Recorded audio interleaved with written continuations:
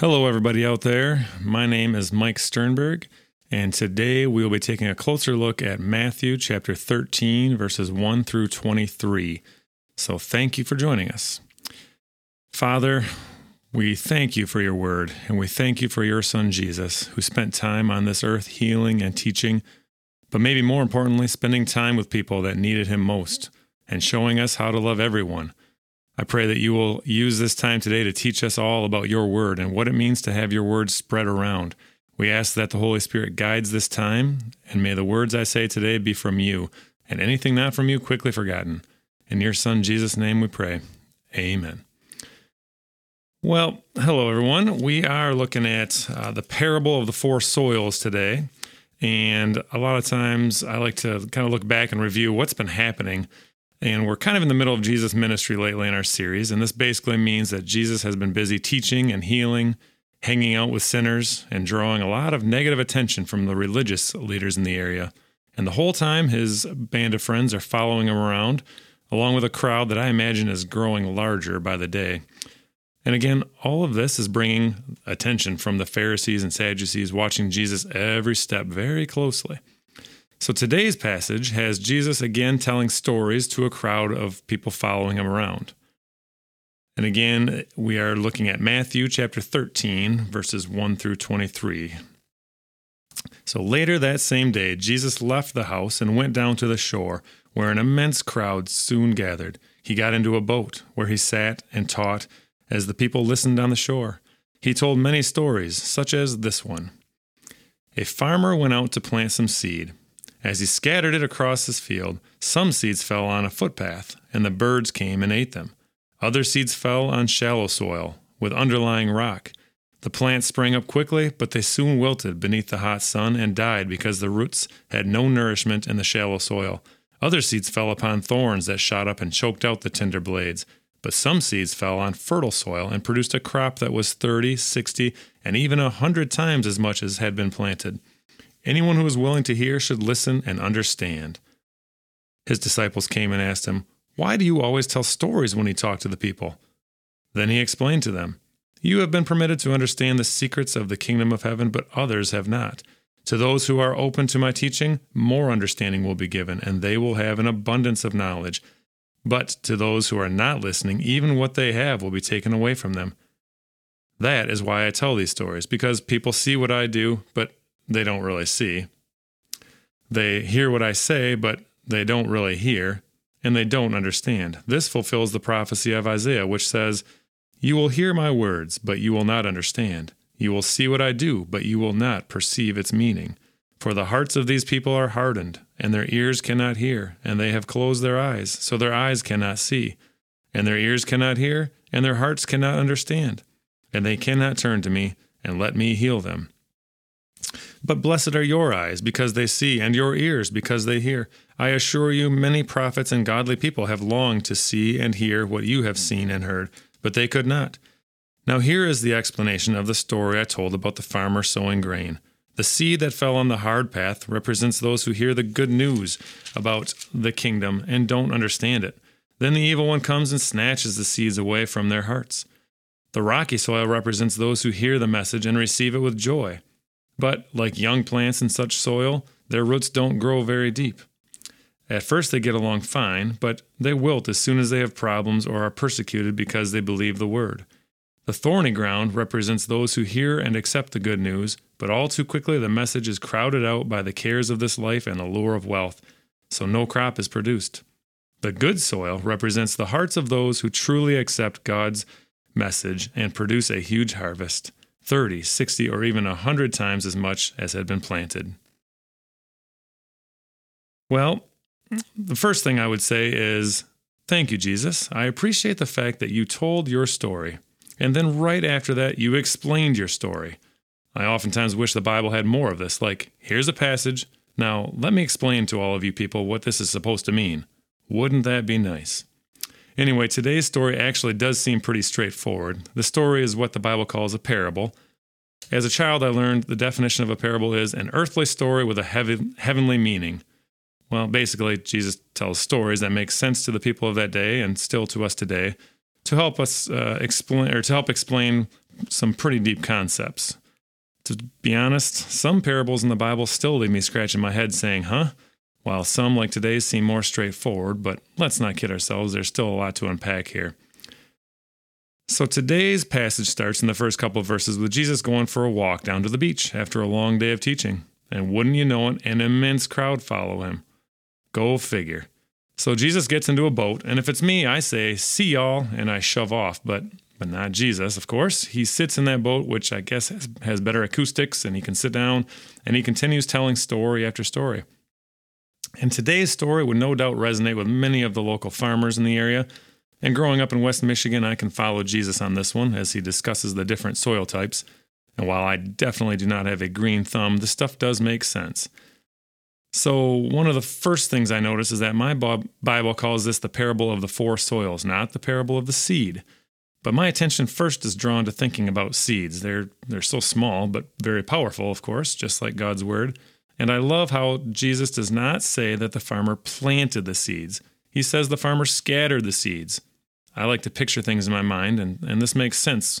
The farmer scattering and throwing seeds, especially when I draw a parallel to sharing God's word with people. Our job is to not always neatly discuss the word in a nice outline, or better yet with bullet points, and then have a question and answer period followed by the baptism of a new believer. Nope. Our job is to scatter those seeds, throw out nuggets of God's love story to whoever, whenever, and wherever we can. Scattering seeds. How does that happen in life? Well, this leads to one of my favorite quotes of all time by a real tough guy named Francis of Assisi. I wouldn't like that name, Mike of Assisi. I'm sure kindergarten was rough for that guy. Anyway, Francis of Assisi says, preach the gospel at all times. If necessary, use words. What? Preach the gospel at all times, and if necessary, use words. So it sounds like we should always do our best to live out the gospel and not just preach to people. A side note here, thinking back to that farmer, did he stand there and judge the different soils before planting? Did he say, that soil doesn't look good to me? I think we can all take a lesson away from that. It's not our job to judge people. Even though I know in real life, farmers do very much look at the soil and do a lot of work to prepare it. So anyway, I get sidetracked sometimes. So looking back at the first soil, later in this explanation, Jesus comments that when the seed falls on the first soil on the path, it represents people that hear the good news about the kingdom and don't understand it. The evil one comes and snatches the seed away from their hearts. I picture a hardened walkway where workers or others have been walking along and the soil is all packed down, and I can picture the seeds just laying on top of that hardened path. Some commentators link this to the idea of being hard-hearted. And kind of in the middle of the passage today, the disciples are like, hey, Jesus, why do you always tell stories? And Jesus replies and basically says, back off. You guys might know more than others do, but let me just do my thing. That would be my version of what happened there. But Jesus himself then refers to an Old Testament passage talking about hearts being hardened. And we know that in the New Testament, 2 Corinthians 4, verse 4 tells about Satan blinding the minds of those who don't believe, so they are unable to see the glorious light of the good news. And Hebrews 3:13 tells us that our hearts are hardened by our own sin, which of course is from the devil. And even early in the Old Testament, it talks in Exodus about Pharaoh's heart being hardened. So one fact we need to understand is that some people will not accept the truth, at least not right away. This might be because their hearts are hardened for a variety of reasons, but with time, that soil might soften. Looking back on my life, I know I have gone through some low times where my heart was hardened for a variety of reasons. God understands, and he watches over us, leading us back to him. With time, hearts can soften again, so keep praying for that loved one that might need this. Well, back in verse 5, again, it says the second soil type is shallow with underlying rock. The plants shoot up quickly, but also die quickly because the shallow soil does not support deep roots. There are inevitably going to be rocks in life. These rocks cause short roots. Some people, the Bible says, receive the good news, but as soon as it gets hot, they wither, so to speak. Their roots or their faith is not deep enough to withstand the struggles. In a simple way, this makes me think of things like teaching our kids to ride a bike, which I admit that my wife Laura took the brunt of. 2 of our kids learned very quickly and easily, and most importantly, painlessly, but one of our kids struggled a little bit more. Falling on their first few tries meant a lot more reluctance to try and a much longer training, and such is life. But having struggles early on before success led to much more difficulty learning to ride that bike. Wait, could this ever be me? Sure, it's easy to be a Christian when life is easy and good, but when bad things happen, what happens to my faith? Here's another side note. I do believe it's okay to question God, to be angry with God, yell at God. He can handle it, but knowing that God loves us should never change. So I understand when people in this broken world struggle to accept the concept of a loving God when they have seen heartbreak. Moving on to soil number 3 in verse 7, Jesus' parable talks about that third soil. It might be fine, but thorns grow up and choke out the plant. Oh boy, I think I actually fall into this soil too at different times. Jesus explains that this soil is good. The new believer is excited to accept the truth, but when the world gets in the way. Day-to-day life, stresses, busyness, specific worries or desires for the cares of this life or the lures of money, maybe even good things like being busy doing God activities can choke out our spiritual life. I definitely fall into this trap. Busy, busy, busy. All good stuff, but oops, I forgot to read my Bible again today. Okay, a quick prayer here and there will help. So busy and all good stuff. Maybe you sometimes feel this way. And finally, the fourth soil. In verse 8, Jesus mentions that, of course, some of the seeds land in good soil and they provide bumper crops. This, of course, refers to people who hear the good message and truly accept it. Their hearts have not been hardened like the path of soil number 1. Their hearts are not shallow like the roots of soil number 2.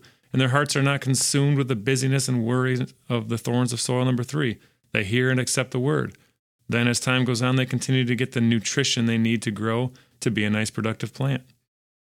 Well, what a nice story, Jesus. This actually does help a lot. So you're telling me that I should just do my thing and spread your story to everyone. And those who are ready will get it, but others might not. I guess it's not my problem then. Just keep throwing those seeds around. But wait, Jesus, I assume that I'm the farmer spreading God's word, right? Isn't that the point? Or is it possible that I also could be the soil? And maybe could I sadly even possibly be used as a thorn for someone else at times? Who am I in this story? Who are we? And like many times in life, I picture Jesus smiling at me and saying, Mike, you have no clue. You are all of them. You're the farmer. You're certainly the soil. You're probably all types of different types of soils. So God help me. Help us all. Let's pray. Father, we again thank you for parables. They really do help us. We ask that you help us remember that the seeds in your story are perfect. There was never a problem with the seed, just like your word. And help us to remember that our job is definitely to help spread the seeds everywhere we go, both with our words and even more importantly with our actions. And for those times when we are not soil number 4, when our hearts are hardened by sin or our faith is too shallow or we are too obsessed and worried with things of this world, we pray for a fellow farmer to come alongside us and help plant more seeds in us, to come beside us and show us your love until we are ready to become that fertile soil. I thank you again for your stories, Lord, and for the way you explain this one to us. That makes it much easier. We love you, Jesus, and we pray all these things in your holy name. Amen. Well, thank you for joining me today. May God bless you so that you may help bless others. Have a great day.